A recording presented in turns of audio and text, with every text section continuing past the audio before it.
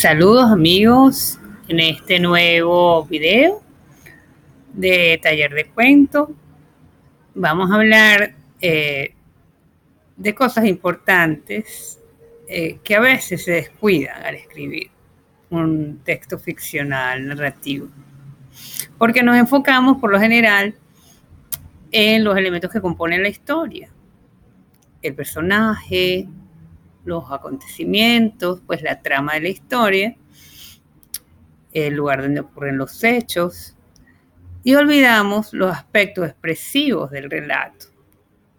Y los aspectos expresivos son muy importantes, porque tú puedes tener una muy buena historia, pero si no sabes cómo contarla o no la cuentas de manera adecuada, esa historia no va a llegar al lector. ¿De acuerdo? Entonces vamos a iniciar, digamos, algunos videos sobre los elementos expresivos de la escritura narrativa con la figura del narrador.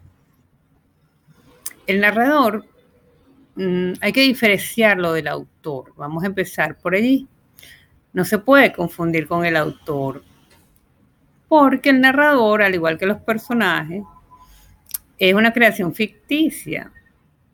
Puede ser una suerte de alter ego del autor, pero en cualquier caso es una creación ficcional. Es la voz que habla dentro del relato, ¿verdad? Y esa voz que habla dentro del relato va a determinar, digamos, la perspectiva desde la que ese relato es contado. Y el grado de subjetividad o objetividad que tiene el relato. Entonces hay tres tipos básicos de narrador. Primero, el narrador protagonista, que también se conoce como narrador en primera persona, ¿verdad? Allí es el narrador con mayor grado de subjetividad, porque al contar él mismo lo que ha ocurrido, pues, digamos que hay una cercanía mayor con el lector, que es más fácil, que puede identificarse más fácilmente con ese relato y se le hace más verosímil, en tanto la persona que le ocurrieron los hechos está narrando la situación, ¿verdad? Entonces sería el relato con mayor grado de subjetividad. En segundo lugar tenemos el narrador testigo.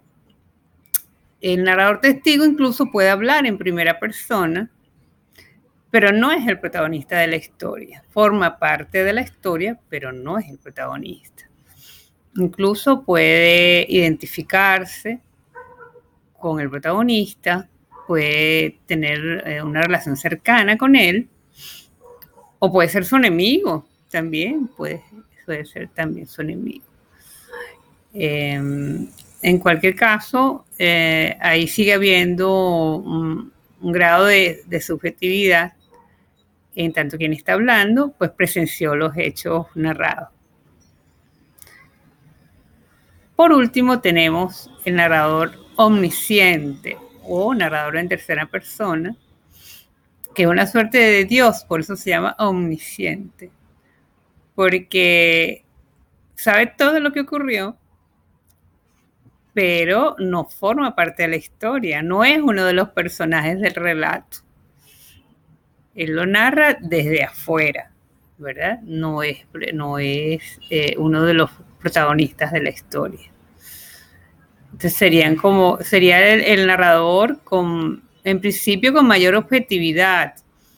Sin embargo, este narrador en tercera persona puede tomar partido dentro de la narración de manera explícita a favor o en contra del personaje o de los personajes. Entonces, esta supuesta objetividad del narrador en tercera persona es relativa. Ahora bien, además de estos tres tipos de narrador básicos, está también el narrador polifónico, una noción sobre la que escribió Bakhtin en su trabajo sobre la narrativa de Dostoyevsky. En el caso del narrador polifónico, pues hay más de dos narradores dentro del relato, es decir, distintas perspectivas de lo ocurrido, ¿no?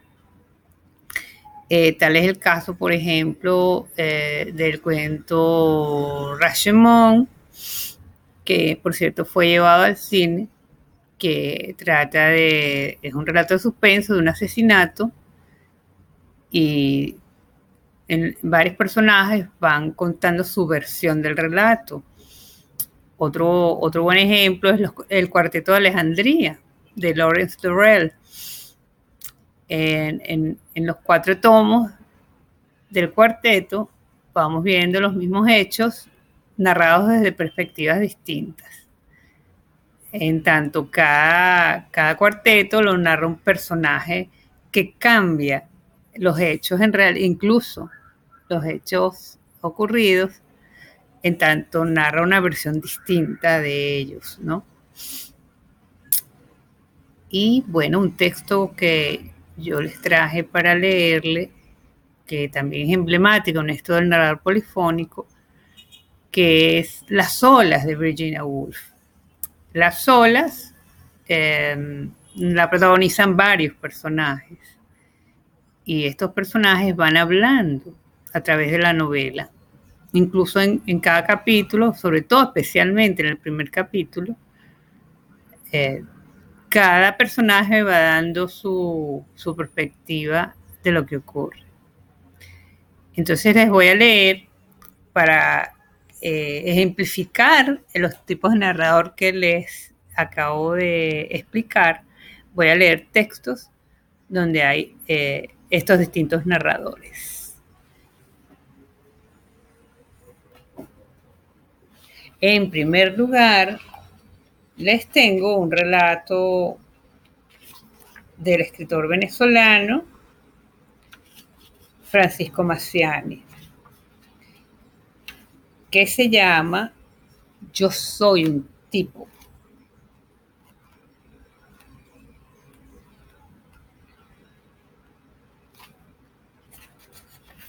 Ay, caramba, se me perdió. 57. Ok.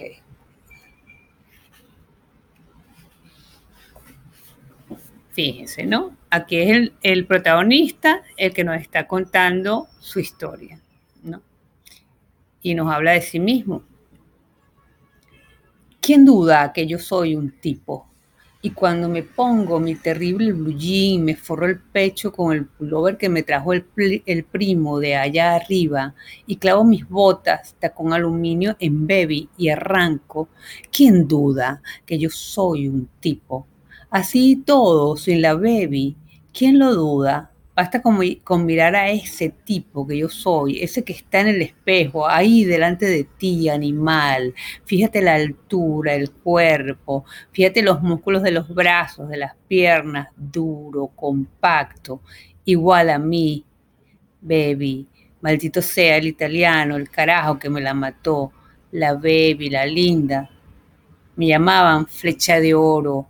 Apenas cogía una curva y estaban las Gutiérrez asomadas en la ventana, envidia, una maldita y podrida envidia es lo que tenía Toby, el hermano. Ese Toby, qué tipo, ese sí que es un tipo, el tipo más culilludo que he visto en mi vida. ¿Ve?